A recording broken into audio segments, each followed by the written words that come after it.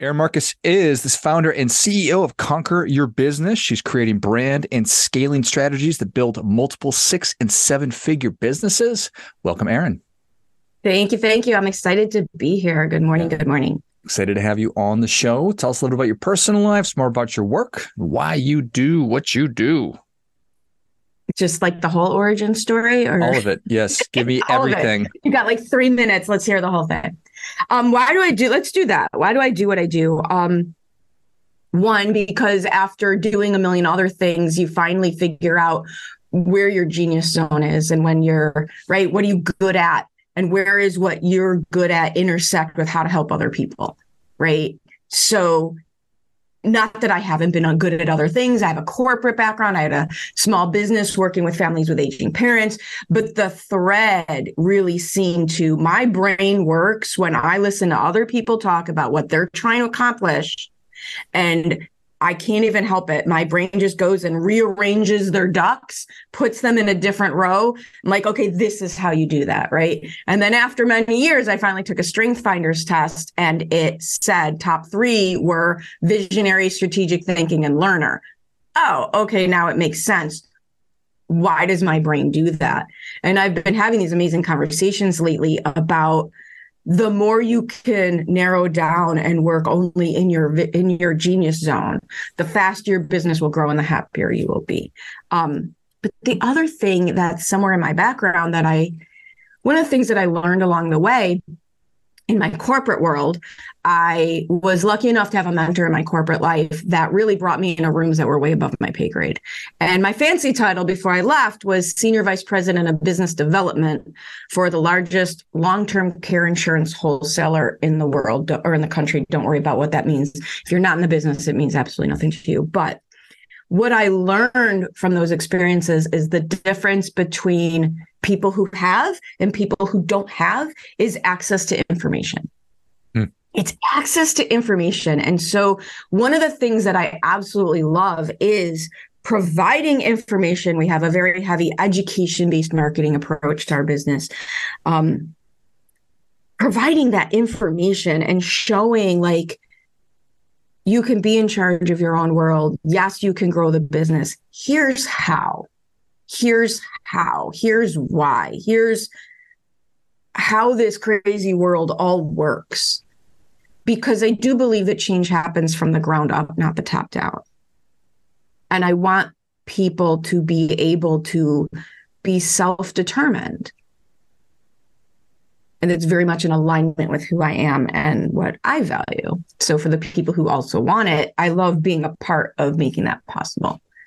I don't know if that was linear enough for you to track, but in my head, that all goes together. Welcome, which gives you some insight there as well, right? Well, I certainly resonate. I know that it took me a little while to figure out, not that it's my zone of genius, but that's all kidding aside. It took, I think, maybe there are some people out there that it just clicks for them early and they're doing exactly what they ought to be doing, and God bless them. But for the rest of us, it does take a little bit of trial and error and figuring out totally agree. When these personality profiles, that actually does make sense. I knew of their existence forever, but I didn't actually get it. So when you say that people have access to information, is it like that? Or do they just not have it? Or is it right in front of them and they can't pick the thing up and use it? Oh, I think it's a mixture. I think it's an absolute mixture. I mean, if you really want to get into the socioeconomic version of the conversation, look at the way people make money off of real estate, off of financial services, right? Those are all done through commissions. So if you're talking about a lower socioeconomic client, people don't pursue those clients because they can't make enough commission off of what they sell in order to grow personally. That's like a non-judgment thing. I'm not trying to be judgy about it. It just is, right? It just is. But what that means is there's not as much access to the information. So the legal tools, the financial tools that exist, they have lower barriers to entry than we think. They really do. They have lower barriers to entry than we think. But the lower level, I don't say lower level, but the lower socioeconomic group, they're not being pursued. And so externally, no, they don't have access to that information at the same level. And then internally, people don't think it's possible. And that happens at all different levels, right? Internally, we don't have access to the information because our brains are literally stopping us from thinking that it's possible for us for a wide, and you can go into limiting beliefs, you can go into representation, you can go into a million reasons why that happens at every level. So externally, yeah, you can say, the one thing is, truthfully, we don't live in the world of information anymore, right? The information age. There's nothing out there that you can't find out how to use. Thank you, YouTube. Thank you, TikTok. Thank you, Google. But how do you apply it to yourself is really where the rubber meets the road. You can tactically learn like this thing's out there, but how do I use it? And that's not as prevalent, right? The person that can help you break through whatever story you're telling yourself and at the same time apply the information. So, for example, one of the ways I talk about what I do is I work at the intersection where what you need to do meets who you need to be to do it. And I say that because the best marketing and business plan in the world doesn't matter if you can't do the plan. So where the business and what I do leads with creating the plan, one of the things we have to keep in mind is how can you do the plan? So it's one of the reasons why I'm so against what I call insta tactics. Just do this one thing. Just do this one thing. I sent one email, I made $1 million.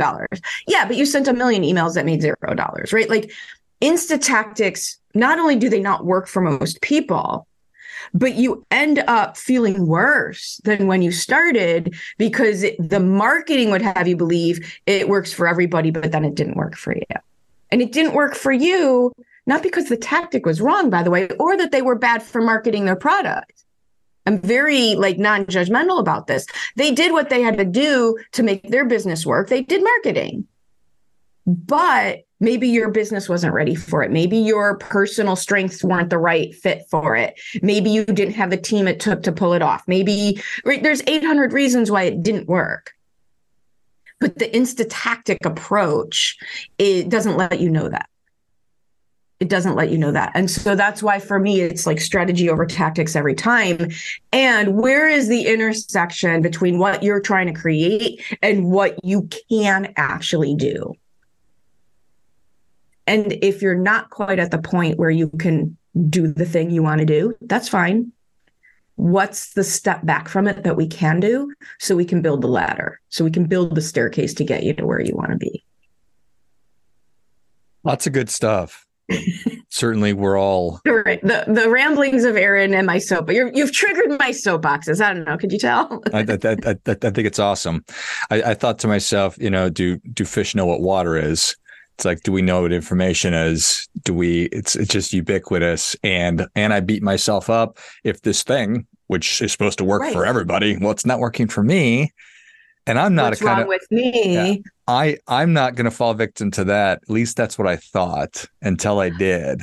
Because and that's happened to me pretty recently. Well, the one thing I'll tell you about that to let yourself off the hook a little bit, I call it give yourself a break, but don't let yourself off the hook, right? Give yourself a break. Don't beat yourself up for it. But the reasons we fall, one of the reasons or several reasons why we fall to those victim, I don't use that word wrongly, but number one, we don't reverse engineer what we're trying to create. We start at step one and we go and we do things. And that messes us up because if you're just taking step in front of step and you're looking down at your feet the whole time, God only knows where you're going to end up. Mm-hmm. So you have to reverse engineer what you're trying to create because not every tactic is right for every outcome. But if we don't know really specifically what that outcome is, and by the way, the finances of the outcome, that I want to make $1 million, I want to make 6 figures, is the tip of the iceberg because there's so many ways to make $1 million. But if you don't know what that $1 million business looks like for you, you're going to pick the wrong tactic. So we don't have the clarity around the outcome, right? We don't do the work before we go out and go to work. We don't have the clarity around what truthfully we're trying to create. So then if we start at square one, we just do any tactic that looks like it works and it appeals to us. What we're truthfully trying to create. What does that mean? Well, as opposed to, I want $1 million business. Let's just keep it there, right? I want $1 million business. Great. Well, you can get there, for example, by selling a high volume of low-level priced offers, or you can get there from an elite status of selling just a couple really high-priced offers. You can get there doing it all yourself, being really high-priced, or you can get there with a team of 30 people. Like, there's so many ways to get there. But we don't think about that. We just say, well, I want $1 million business. Truthfully, as odd as it sounds, the marketing tactics you choose are going to be different based on what a full picture is of what you're trying to create. And then the other pitfall, because I just had this happen with a client yesterday, where I said, well, do you have someone who can help you deliver on this offer? And he's like, oh, I don't want a team of 30 people, da, da, da, da, da. And he's not wrong, but his brain went to 30 people and he's one person. There's 29 options between one person and 30 people. But because he's human, his brain went to all or nothing. And our brains do tend to do that. We think we exaggerate and we go to all or nothing. So I don't want to run a big team of people. Purely fair decision turns into, I don't want any people. Probably not going to help you grow your business. That makes a lot of sense. And do you think that we've thought through that right there? It's like, okay, you say you don't want to run a big group of people. Why is that? And then the answer is not, okay, if you actually think that all the way through, and that's the correct answer, that one or two people is not, can we think that through too? Right. And we say that oftentimes I hear people say that because they've had a bad experience. Totally get it. I've also made hires that didn't work out. So you need to decide, and I go back to really black and white to help me with this stuff because it makes it almost weird, right? It shows us how weird our thinking is. Okay, I don't want to have a team of people because I hired, John Doe over there and it didn't work out. All right. So what I'm saying from a priority standpoint is it's more important to me to never have a difficult hire than it is to make my $1 million business. And it always goes back to your priorities. We just don't realize it. So what I'm saying to myself is avoiding this problem over here is, on one hand, more important to me than creating what I truly want over there. And every time we tell ourselves these limiting beliefs or these stories of what we don't want, we are effectively prioritizing avoiding that challenge over achieving what we want. So we have to go back. What do we truly want? Okay, because you can still have your $1 million business, but you better then learn how to charge a lot of money as a solo freelancer. And for example, if you are the business, now it's not sellable. That's also a perfectly fair thing, but know that going in. I'm a big fan of you get to pick absolutely whatever you want. No one can judge you for having a hobby business instead of a big business, or having a side hustle instead of a full-time entrepreneur, or having a personal brand where you're the whole deal freelancer situation versus a team. There is zero judgment.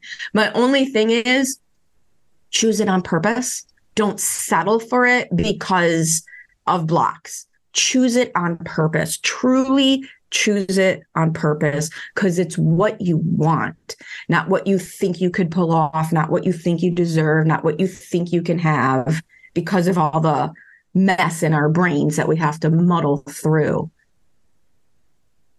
Choose it because it's what you want. Yeah. It's super powerful, super simple. Every one of those terms carries with it so much weight: hobby business, side hustle. To one person, that could just be like touching a hot stove, or another person, it could be really, really exciting. And who cares about what anybody else thinks? Absolutely. What's important is that you care what you think. Yeah. And have you taken the time to think through this, and I can answer that question. It's like for a lot of my life, I had not. So I'm sure it's true of a lot of people. Absolutely. I did that in corporate. One of the, you said that earlier, people who figure it out early, that's been like this odd thing I could never quite understand. Like you meet these kids in school and they knew what they wanted. And then they went and they started doing it. Like by the time they were 12, right? And then they focused on it in high school and then they went to college for it. And that is so far from my life, right? I had no idea. It was always kind of this mythical creature to me. Someone who knew from early on what they wanted and went about doing it. I had a boyfriend, great guy. He recently got married. My brother went to the wedding, like great guy, ex-boyfriend. Had one job out of college, one job. He literally knew what he wanted. He went to college to do what he needed to do to get it. He got the job and he stayed there. I mean, we dated in our late 40s. And he was still in the business, still doing the one job that he worked his way up. So far from my life, right? What a psycho. So far from my life. So do you call it a process? How do I call it iterations. Okay. How do I figure this out? You keep taking action. You cannot think your way out of this stuff. You can only act your way out of this stuff. There's two pieces to this for me. Maybe there's more as I talk this through. There's two pieces for me. There's taking all that action and then becoming as honest an observer of your own behavior as you can. Right? Take the action. So the process is make a decision, take responsibility for the outcome. Make a decision, make a decision, make a decision, make a freaking decision. Right? It's hard. It's hard. That's why I say it that way. And then take action based on that decision. Take all of the action, not a little bit of action. People seriously underestimate the amount of action it takes. It's something that I end up saying to people, did you try or did you just start? Are you actually trying or did you just kind of start and give up? Because I've had people say, oh, well, I wanted to do this. And I'm like, great, this is a great idea. Yeah, it didn't work out. Really? How many times did you? Well, I talked to 3 people and nobody. That's not trying. That's starting. Let's just put that out there, right? So you make a decision, you figure out what you want, you take absolute responsibility for creating it, and you take massive, massive more action than you ever wanted to think possible, right? Brutally more action. And then you get the results. You get the results. You don't get the results you want, by the way. You just get some results. And then you try as best you can to objectively observe those results just so you can make a better decision. It's right. You say it's a process, and it is a process. But to me, that word is very linear, and this is not going to be linear. It's iterative. It's iterative. You make a better decision based on everything that just happened. You take responsibility for making that new version, better version, next version, hopefully better, meaning you've learned something. And then you take all that action. And the faster you can iterate, the faster you will get to where you want to be. And then the other warning I'll tell you is if you're in the entrepreneurial world, this never stops. This never stops because the market changes, you change, your clients change. This never stops. As soon as you start telling yourself, I need to fix my offer, I need to fix my business, I need to fix my calendar, I need to fix my time management, I need to fix my mindset, you are dooming yourself because, one, you're making yourself wrong as if you're broken and it needs to be fixed, and that nothing good ever comes from that place. But 2, you're going to take your eye off the ball. You don't need to fix it. You need to measure it.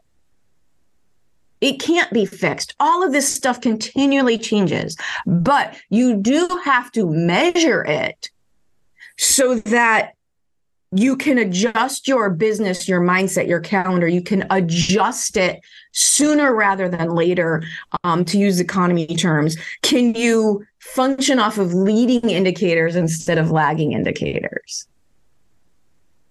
Meaning don't wait until it all fell apart before you make your next iteration. Powerful. Well, Erin, thank you so much for coming on. Where can people learn more about you? How can they engage with you?